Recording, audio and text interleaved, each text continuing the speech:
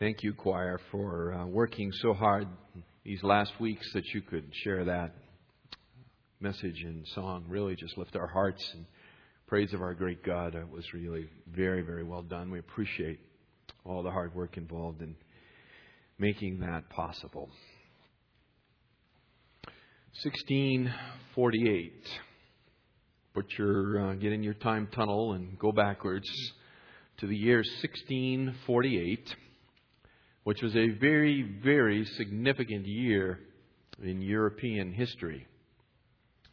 For it was the year 1648 that marks what is known as the Peace of Westphalia.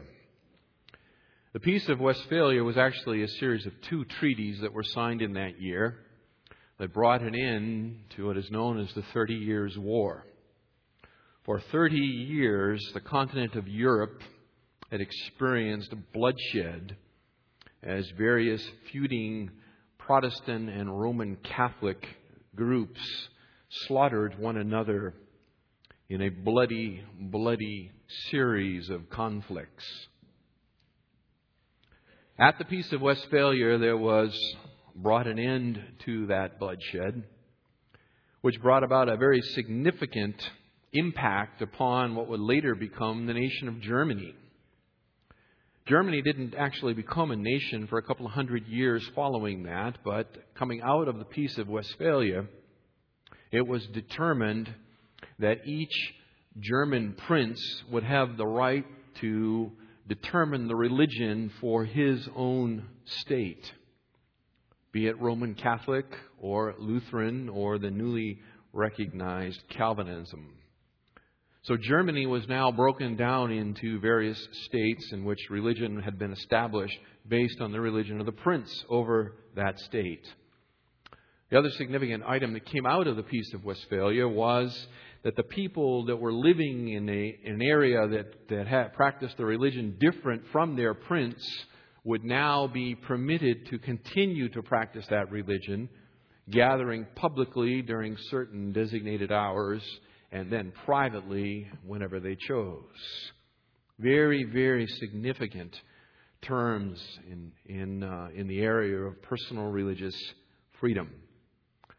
Now, we moderns, we look back on this event, the Peace of Westphalia, with a certain degree of puzzlement, for it seems very strange and very foreign to us that would be how things would be done. We live in a day and age in which religious passions and doctrinal distinctives are considered suspect. Actually, in many quarters, they're considered a problem that ought to be avoided. Now, we're not advocating that we kill one another over a person's particular religious belief. But the pendulum has swung so far among us moderns that it seems for many there is no passion at all, let alone a passion that would rise to the point where you would want to fight over it. The language of religious tolerance and ecumenicalism, formerly the domain of religious liberals, is now very much an increasing part of what is known as evangelicalism.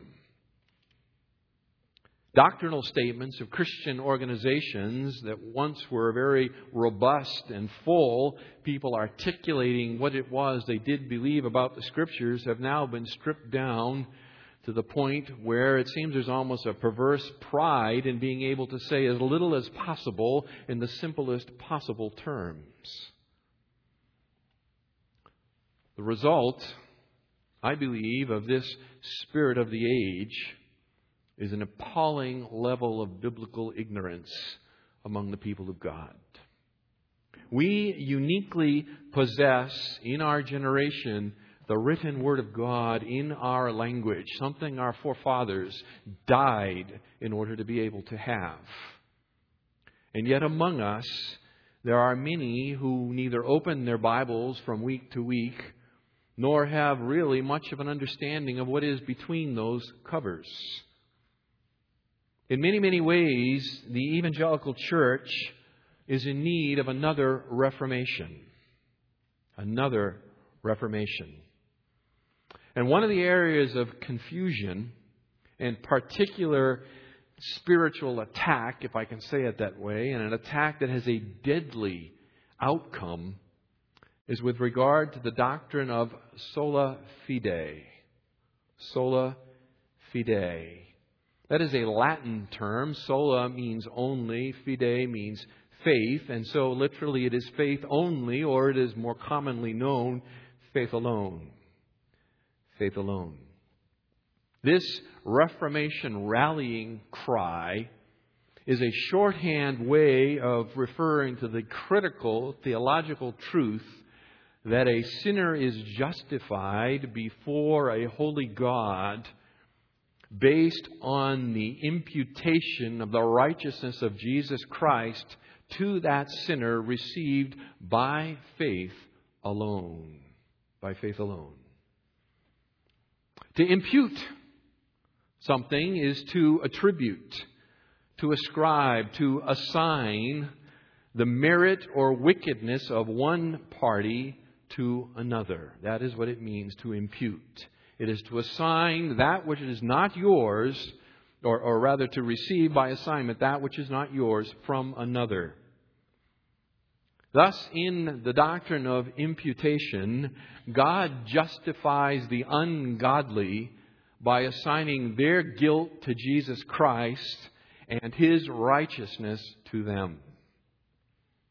This marvelous transaction, this legal declaration, comes about when a person exercises faith in the saving work of the Lord Jesus Christ. It is by faith alone. The Apostle Paul in 2 Corinthians chapter 5, verse 21 speaks of it there, and he says, He made Him, that is Christ, who knew no sin, to be sin on our behalf, that we might become the righteousness of God. We are justified, and we learned this over the weeks, so we are justified not by our own self-effort, but instead by what is legally added to us by faith, the righteousness of the Lord Jesus Christ. Let me illustrate this whole doctrine of imputation to you, because it is going to be critical for our understanding of what it is as we explore the text before us in the next few weeks. Suppose, this is an illustration, suppose my son wanted to go to the Upland High School football game on Friday evening. And he were to come to me and say, Dad, can I go to the football game Friday night? And I say to him, yes, you may go to the football game Friday night, but the lawn needs to be mowed first. So, suppose further with me that my son decides that being at school Friday afternoon and hanging with his friends is more fun than mowing the lawn, and so he does not come home to do it. He spends the whole afternoon at school hanging out with his buddies after school, and he doesn't come home and get the lawn mowed. But I get home from work and the lawn is not mowed, and so I get out the lawnmower and I mow it myself. After I finish mowing it, I've just put the lawnmower away. My son pulls up out front, and he comes to me, and he is very stricken with guilt. He humbly apologizes to me for not coming home to mow the lawn. And he says, I understand, Dad, that the lawn needed to be mowed or I could not go to the football game. And so I accept my consequences. I know that I cannot go to the game this evening. And I say to my son, Son, I am going to impute, that is, I am going to attribute or assign to you the mowed lawn. I am going to credit it to your account. What that means is that you now possess the credit of a mowed lawn. And since I said to you that you cannot go to the football game unless the lawn is mowed, and the lawn is now mowed, and I have credited, I have imputed it, I have assigned it to you, therefore, have a good time at the football game, and I hope they win. Okay? That, beloved, is the doctrine of imputation. That is the doctrine of imputation. Open your Bibles up to Romans chapter 3. And by the way, if there are any of you parents sitting out there thinking that's not fair, okay, you are absolutely correct. Absolutely correct. The imputation of the righteousness of Christ to us and our guilt to Him is not fair. Romans 3, we're going to begin in verse 27 this morning. That's page 1128 if you're using one of those pew Bibles. This is a very lengthy section of Scripture that we are only going to begin to touch on this morning. It begins in verse 27 of chapter 3 and takes us all the way to chapter 4 and verse 25, all of chapter 4. So this part of chapter 3 all the way through chapter 4 is given over to this one discussion. This is the discussion of Sola Fide, faith alone, the imputation of the righteousness of Christ to an undeserving sinner. Now, Paul has been very forcefully articulating the reality that true righteousness, that is, justification, comes to man not by what he does, but as a gift of God's grace, right? Verses 21 through 26, and we've been hammering away at that. Paul is now going to advance the argument to the next stage, and that is that he's going to say to us, or prove to us in these next couple of weeks, that the basis of our acceptance before God is the righteousness of Jesus Christ that is now comes to us by means of faith. That which we could not achieve on our own has been given to us as a gift, and the means of receiving the gift is faith alone. The word faith is first introduced here in verse 22 of chapter 3. And then it is repeated over and over again. In fact, it blossoms like a beautiful flower across the text, the rest of chapter 3 and through chapter 4. In this section, this word faith appears 15 times in 30 verses. Okay, so if you get the same word appearing 15 times in 30 verses, you better sit up and take notice for what is being communicated here to us. We have learned about justification, that is, that the acquittal comes from God to the sinner by a gift, but we are going to learn now that the means of receiving that gift is faith, and it is faith alone. So, using a series of 5 contrasts, we will draw out the nature and implications of faith as the sole means of justification, so that we might understand how a person is made right before their Creator. Okay? Now, I've given you the outline of the whole section, all the way to the end of chapter 4. It's there on your handout. Here in verses 27 through 31 of chapter 3, Paul contrasts faith with law-keeping. That's what we're going to look at this morning. Faith contrasted with law-keeping. Then in the first 8 verses of chapter 4, you have faith contrasted with works. Following that, in verses 9 through 12, we have faith contrasted with circumcision. Then verses 13 through 16, we have faith contrasted with the law. And then finally, 17 through 22, we have faith contrasted with sight. Okay, so there's just a series of 5 contrasts that the Apostle Paul makes in this section, placing faith up against various other systems or means by which a man might think that he could be justified. Now, also, you'll remember that as we studied chapter 2 and the first part of chapter 3, that we said there's a certain literary structure that the Apostle Paul employs called a diatribe. A diatribe, and that was a historically recognizable form of communication whereby a person would frame questions or arguments or disagreements with what it is they're trying to communicate, and they would put those in the mouths of an imaginary person, and then they would respond back to them. So they would raise a series of questions or statements, and then they would respond. That's called a diatribe. And Paul here, beginning in verse 27 of chapter 3, returns to that form of argumentation, okay, the diatribe. And so he begins in verse 27, and let me just go ahead and read 27 through 31. And then we will look at these 3 implications of faith contrasted with law-keeping. Verse 27, Paul says, "Where then is boasting? It is excluded. By what kind of law? Of works? No, but by a law of faith. For we maintain that a man is justified by faith apart from the works of law? Or is God the God of Jews only? Is He not the God of Gentiles also? Yes, of Gentiles also. Since indeed God, who will justify the circumcised by faith and the uncircumcised through faith, is one. Do we then nullify the law through faith? May it never be. On the contrary, we establish the law. So let's look at these implications that are available to us in the verses 27 through 31, whereby Paul is contrasting faith with law-keeping. The first is calling it no boasting. Okay?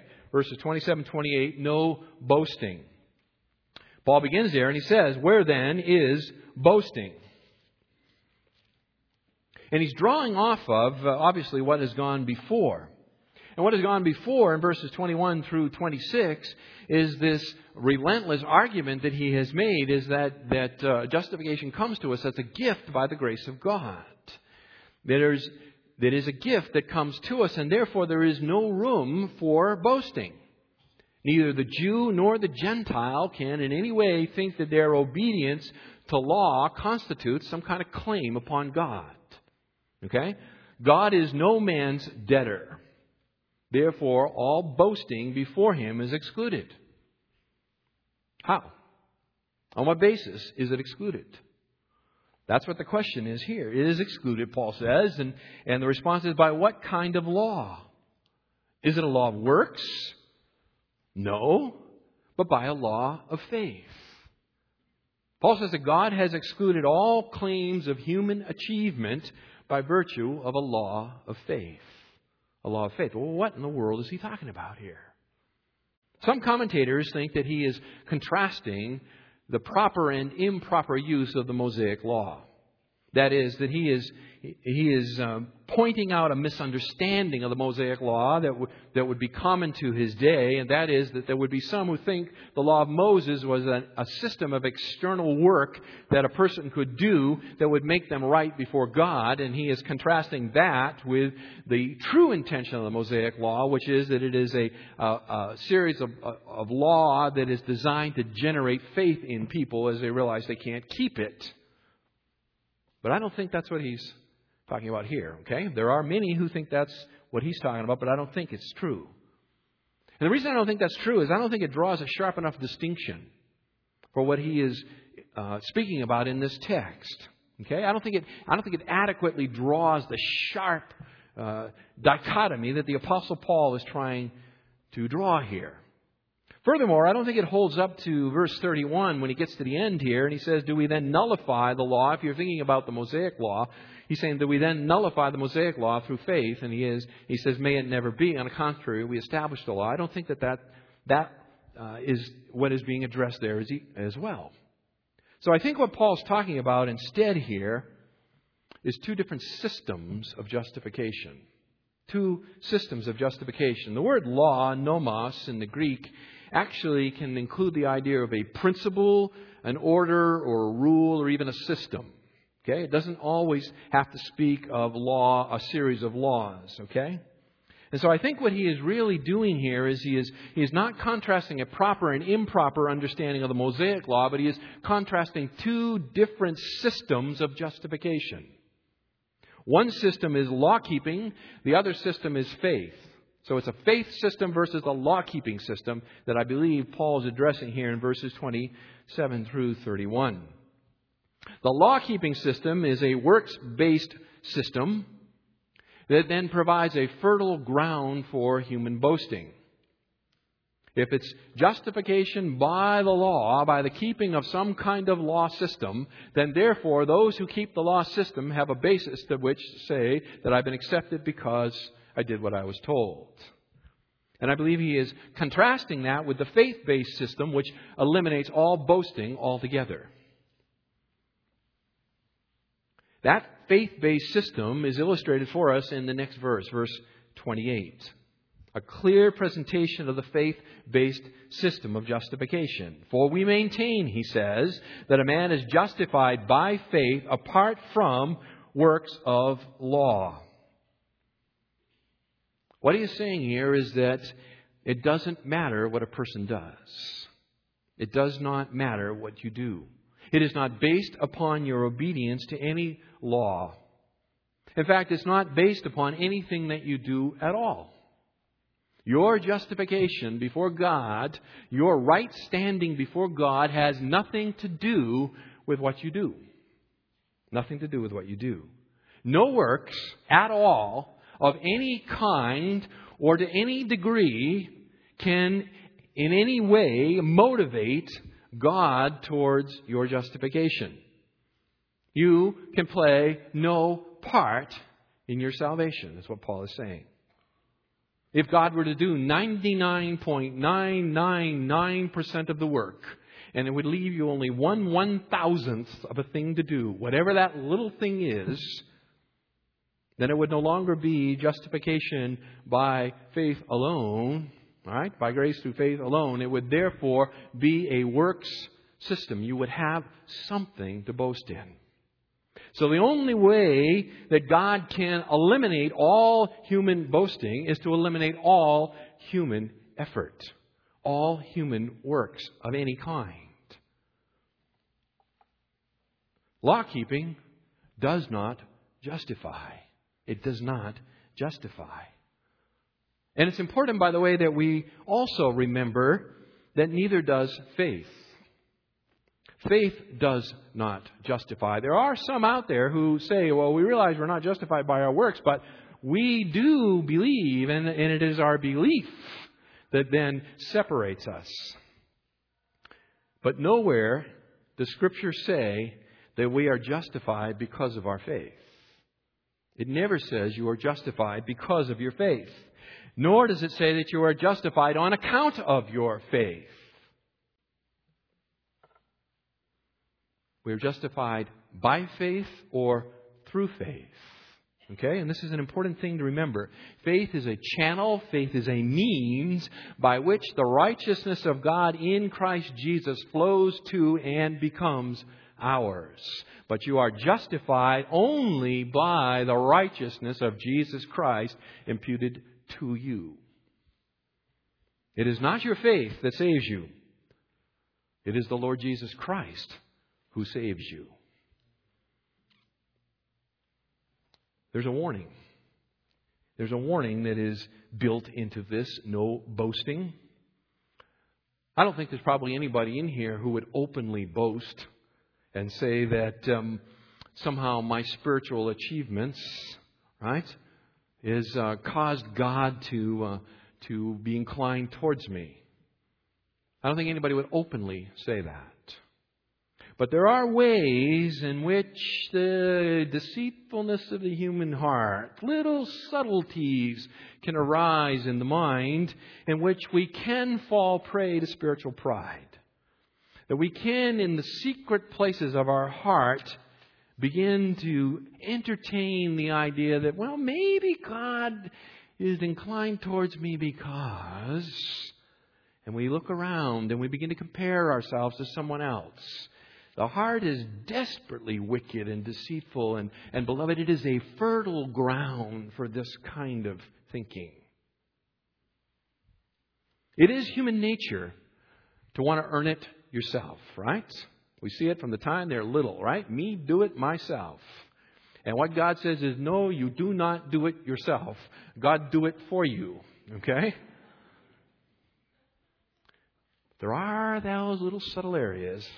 We can begin to think about our morality, how moral we are, and we look around at others, and they're not so moral as we are. And so maybe, just maybe, God's looking at us and He's feeling inclined our way. Or maybe it's our knowledge of the Bible. I mean, we have studied the book, we know the book, we have achieved the knowledge of the Scriptures, and so maybe that's what God, just know, and we know the Bible. Or our church attendance. I mean, every time the doors are open, we're here. And certainly God has got to be pleased with that. And maybe He's, just really pleased with that. Or our ministry involvement, right? I mean, I'm involved in 15 different ministries. Every day of the week, I'm involved in ministry. I go here, I go there, I do this, I do that. Boy, you want a ministry machine? That's me. And maybe God kind of likes that stuff. And so I'm inclined his direction, or he mine. Maybe it's our faithful prayer life. Right? I'm a prayer warrior. I pray, and I look around other people. They don't pray like I pray. Maybe God likes me that way. Or maybe it's my evangelistic passion and zeal, right? I'm out there sharing my faith all the time. And God certainly would want somebody to do that. And maybe I'm one of those guys. It's real subtle. It's real secret. It's real dangerous to in any way attribute anything you have done, you will do, or are doing, to somehow think that God is inclined to you because. Okay? It's not even your faith. God's plan of salvation destroys self-esteem, self-righteousness, secret self-congratulation. All of it is torn up by the roots. Okay? Torn up by the roots. True believers in Jesus Christ are never to entertain anywhere, even in the secret recesses of their heart, that somehow God has accepted us based upon our own merit, real or perceived. Okay? A person who sees themselves rightly, that is, one who sees themselves as God sees them, abases themselves, makes themselves small, and makes God big, exalts God. William Carey, great pioneer missionary to the country of India, when he died in 1834, had the following inscribed on his tombstone. Quote, "A wretched, poor, and helpless worm, upon thy kind arms I fall." End quote. I walk through a lot of cemeteries, beloved. I do a fair number of funerals, and I walk through a lot of cemeteries, and I don't see that on very many tombstones, okay? But William Carey rightly saw God and thus rightly saw himself. And he said, "I am a worm, and upon God's kind arms I fall, for there is nothing else." Beloved, praising, not boasting, is what characterizes the life of a follower of Jesus Christ, both today and for eternity, right? Before the throne of God above, bursting forth in praise. No boasting. Secondly, no discrimination. No discrimination. Verses 29 and 30. No discrimination. Or is God the God of Jews only? Is He not the God of Gentiles also? Yes, of Gentiles also. Since indeed God, who will justify the circumcised by faith and the uncircumcised through faith, is one. Remember, this is a diatribe now, so Paul's going to kind of flip it and take the opposite tact. He's going to basically ask the question, what if God does not justify by faith alone? What if He really does justify based upon our works, based upon our law keeping? What would that mean? That's how he introduces it here. You see in verse 29, or that is that he's introducing the alternative to the principle of Sola Fide that has just been expressed in verse 28. And what Paul says is that if justification is by law keeping, then only those who have the law can be justified. And those who have the law most fully are the what? The Jews. The Jews. Now Paul rejects this possibility, but notice the way he does this, and this is so cool. He just turns Judaism on itself to disprove this possibility. Notice at the end of verse 30, or at least that's what the NASB puts it, at the end of verse 30, he says, is one. Okay? Speaking about God, he says God is one. That is the basis of his argument to cut off the notion that law keeping can somehow justify you before God. God is one. This is the bedrock belief of Judaism, right? Deuteronomy chapter 6, verse 4. Hear, O Israel, the Lord our God, the Lord is what? One. The Lord is one. And so he takes this bedrock truth of Judaism and he turns it on his imaginary opponent. And by doing that, he does a little theological jujitsu and the guy ends up flat on his back. Okay, that's why it's really cool. I love this kind of stuff. By the way, Jesus was a master at this stuff. Here's his argument. If monotheism is true, and it is, then the one true God must be the same God for all. And therefore, His way of salvation must also be the same for all. Do you see that? He takes what is their bedrock truth and He demonstrates to them that there can only be one way.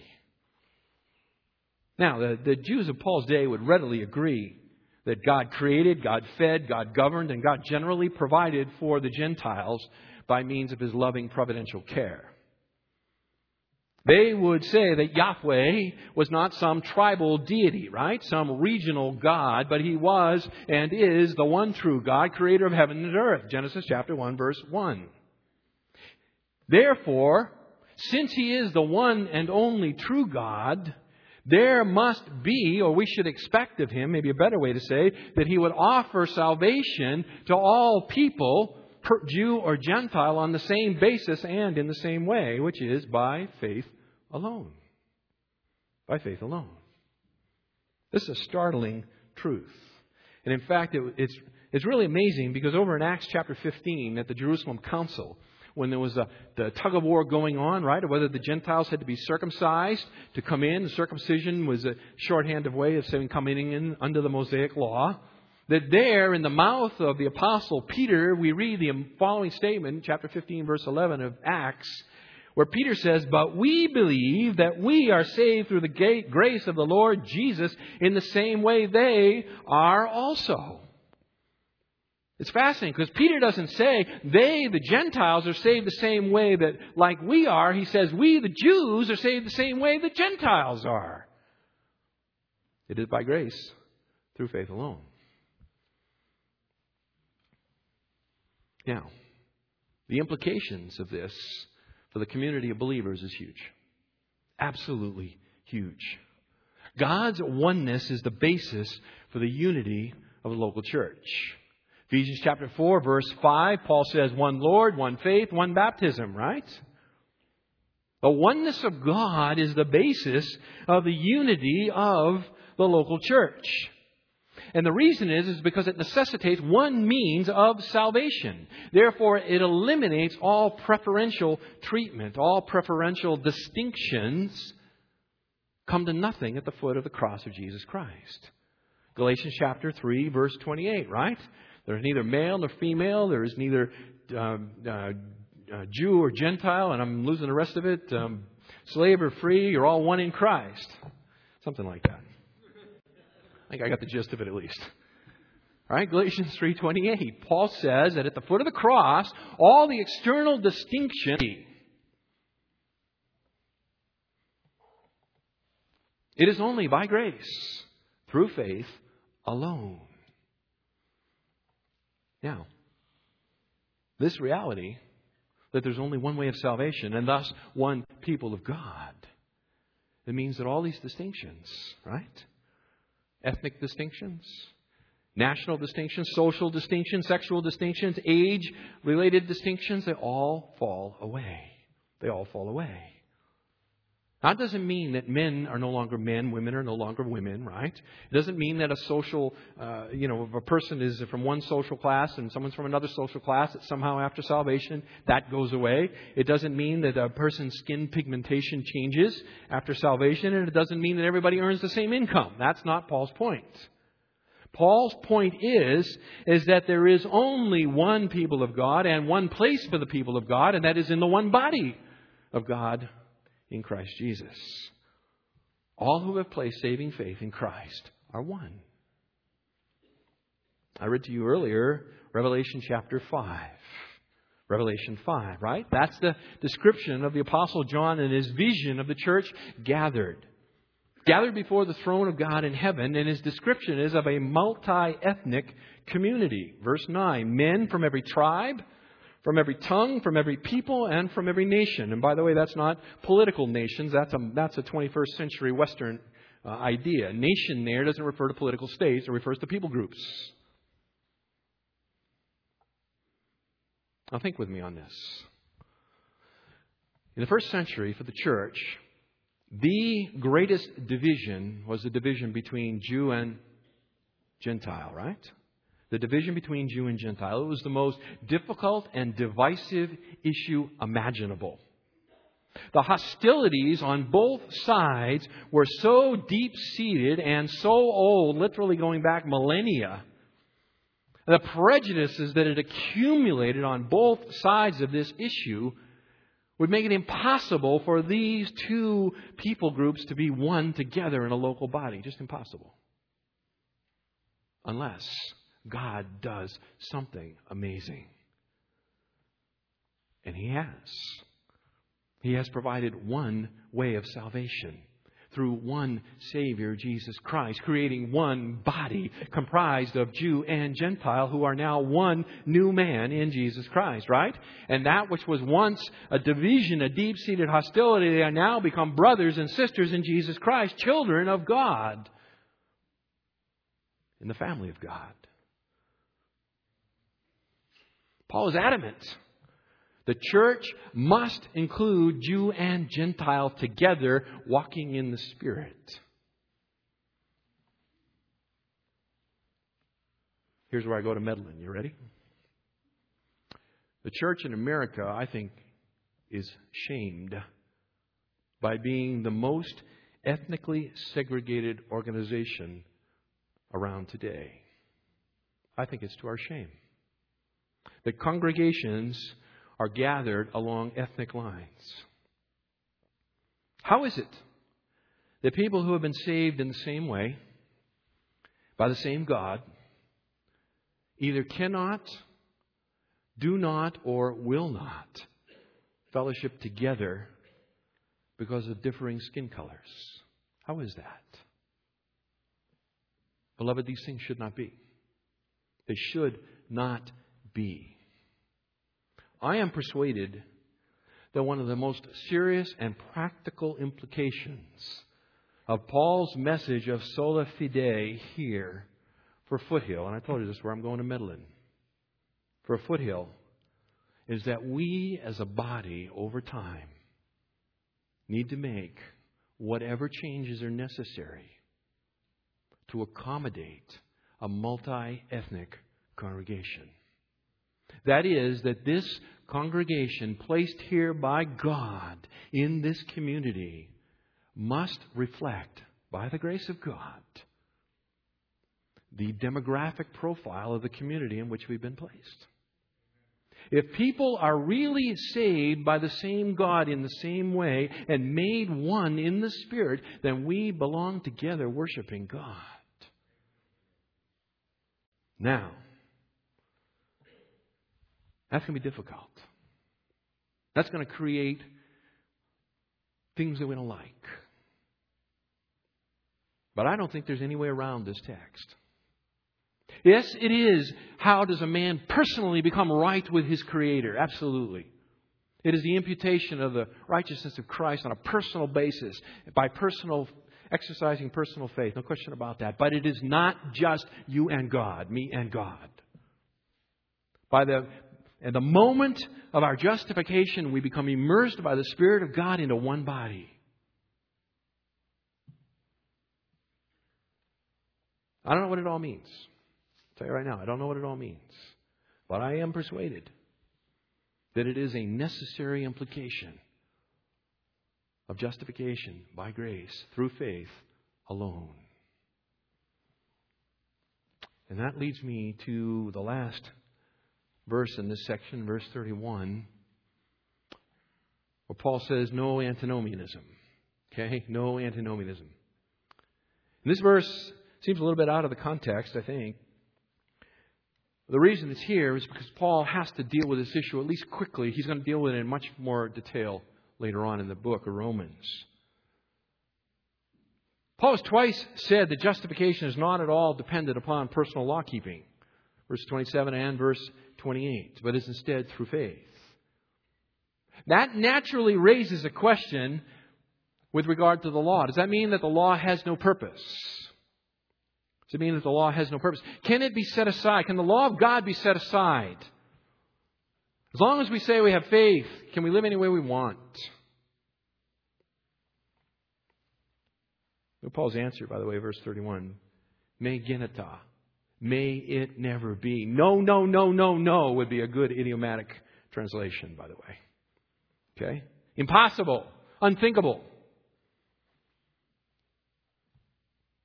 I think Paul's point here is to address the question of antinomianism. Now, antinomianism is another big word, right? You guys have been signing up for big words. Maybe next week we'll have a big word review. Okay? We got propitiation, we've got imputation, we've got justification, now we've got antinomianism. I'm sorry. Okay? There's no way around this. This is the meat and potato stuff. Antinomianism is two words put together. Anti against, nomos, law, against the law. That's what antinomianism means. It's the idea that as long as we have faith, we can live with disregard to the law of God. It's more popularized in things like Jesus as your Savior, but not your Lord. Or perhaps in the terminology, a carnal Christian. Okay? We are saved by grace through faith alone. But listen carefully, the faith that saves us is not a faith that walks alone. It is not a faith that walks alone. True saving faith immediately and necessarily produces good works, works of righteousness. Ephesians chapter 2, verses 8 through 10. For by grace you have been saved through faith, and that not of yourselves, it is a gift of God, not as a result of works, that no one should boast. For we are His workmanship, created in Christ Jesus for good works, which God prepared beforehand that we should walk in them. If you have exercised true saving faith today, then it will show in your life through deeds of righteousness. Now, Paul's going to take up in chapters 6 through 8 of the book of Romans the relationship of the Christian to the law. How do we deal with that? But he's going to dismiss it right now, just out of hand, this notion that by coming to justification by grace through faith alone, that somehow you can live any way you want. Okay, he just wants to dispense with that crazy idea, that heretical idea, and he does it here, me genita, may it never be. In fact, what Paul says, look at the end of the verse. On the contrary, we establish the law. We don't nullify it, we establish it. How? How does it established? Well, very quickly, here it is. Verse 26, where he says that he might be the just and the justifier of the one who has faith in Jesus. Jesus, in verse 25, is the public propitiation. That is the public offering to turn away the wrath of God, okay, for sin. The way that Paul says the faith system upholds the law is that the requirements of the law that a sinner must die is fulfilled in Jesus Christ. One does die. The lawbreakers are punished. They are punished in Jesus Christ. Remember my earlier example. The lawn must be mowed or you will not go to the football game. The lawn was mowed. The lawn was mowed. Jesus' perfect life is imputed to us. His necessary moral, or His moral perfection, which is the necessary requirement to stand in the presence of God, has been imputed to us by faith. Matthew chapter 5, verse 48, you shall be what? Perfect, as your heavenly Father is perfect. The entrance requirement in the presence of God is perfection. It is perfection. And that is upheld in the faith system by the imputation of the perfection of Jesus Christ. Beyond that, the Spirit-indwelt follower of Jesus Christ is both empowered and motivated to obey the moral law of God. So, Paul's faith system, God's faith system, does not nullify the Mosaic law. On the contrary, it establishes it. It establishes it. It upholds it. Beloved, there's only one religion in the world. Only one that can save people and still exalt, honor, and establish God's law. That is Christianity. It is only Christianity. And Christianity lives and dies on Sola Fide. All other religious systems that are based upon personal law keeping as a means of being right with God, they dishonor the law because they really don't keep it. They don't keep it. When humanity tries to climb to the presence of God on a ladder of their own law-keeping, their own good works, what happens is that they inevitably relax God's standards in order that their ladder will reach. God does not grade on a curve. God's requirement is perfection. And that is only available by Christ, received through faith. No one but Jesus ever kept God's law perfectly. If you're here this morning and you do not know Jesus Christ personally, you have not received the gift of eternal life by faith, today is your day. Today is your day. Where you sit, where you are right now, and we're going to make a big production out of this. Close your eyes. Call out upon God. Beseech Him to be merciful to you. Acknowledge before Him your sin, your rebellion, your need for a righteousness not your own, but that which is available to you by faith from the Lord Jesus Christ. If you will call out to Him in prayer and truly believe, the Bible says you will be justified. This is such a great opportunity to finish a message like this here at the table. Gentlemen, please join me. These elements here before us are very simple. Bread, juice, the staff of life, the fruit of the vine. The most simple and common elements in life have been transformed, not literally, but as an illustration of what Christ has done for us. Let me read you a passage of Scripture. Is the room tilting to one side? That's all right. We'll handle it. 2 Corinthians chapter 5.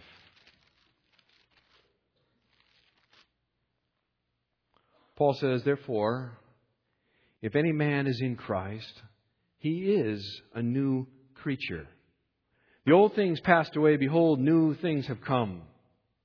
Now all these things are from God, who reconciled us to Himself through Christ and gave us the ministry of reconciliation. Namely, that God was in Christ, reconciling the world to Himself, not counting their trespasses against them. And He has committed to us the word of reconciliation. Therefore, we are ambassadors for Christ. As though God were entreating through us, we beg you on behalf of Christ, be reconciled to God. He made Him who knew no sin to be sin on our behalf, that we might become the righteousness of God in Him. So we take these elements together. What we're proclaiming, Paul says, is His death until He comes, right? We are proclaiming that justification is readily available to all who will receive it by faith. And we are reminding ourselves once again that there is nothing that we can do to be right with God. He has done it all through His broken body and His shed blood. This is our memorial meal to proclaim His good work until He comes. Let's pray. Lord Jesus, thank You for leaving us this symbol, this drama, this enacted parable, as it were. That by receiving these elements, Lord, we know we don't receive any grace. But what we are reminded of is the grace we have already received and are continuing to receive by virtue of our union with the resurrected one, the Lord Jesus Christ. We thank You, Jesus, for the gift that You have given. Your life for ours. All of our filth, all of our crud, all of our iniquity heaped upon You and punished on Your cross, and all of Your perfection, all of Your righteousness, all of Your moral standing credited to us. That we can come now into the presence of Your Father, united by faith to You, beloved because He loves You He thus loves us. We receive this meal with gratitude. Ask you to work in our hearts to remind us of what it is we have truly received. Amen.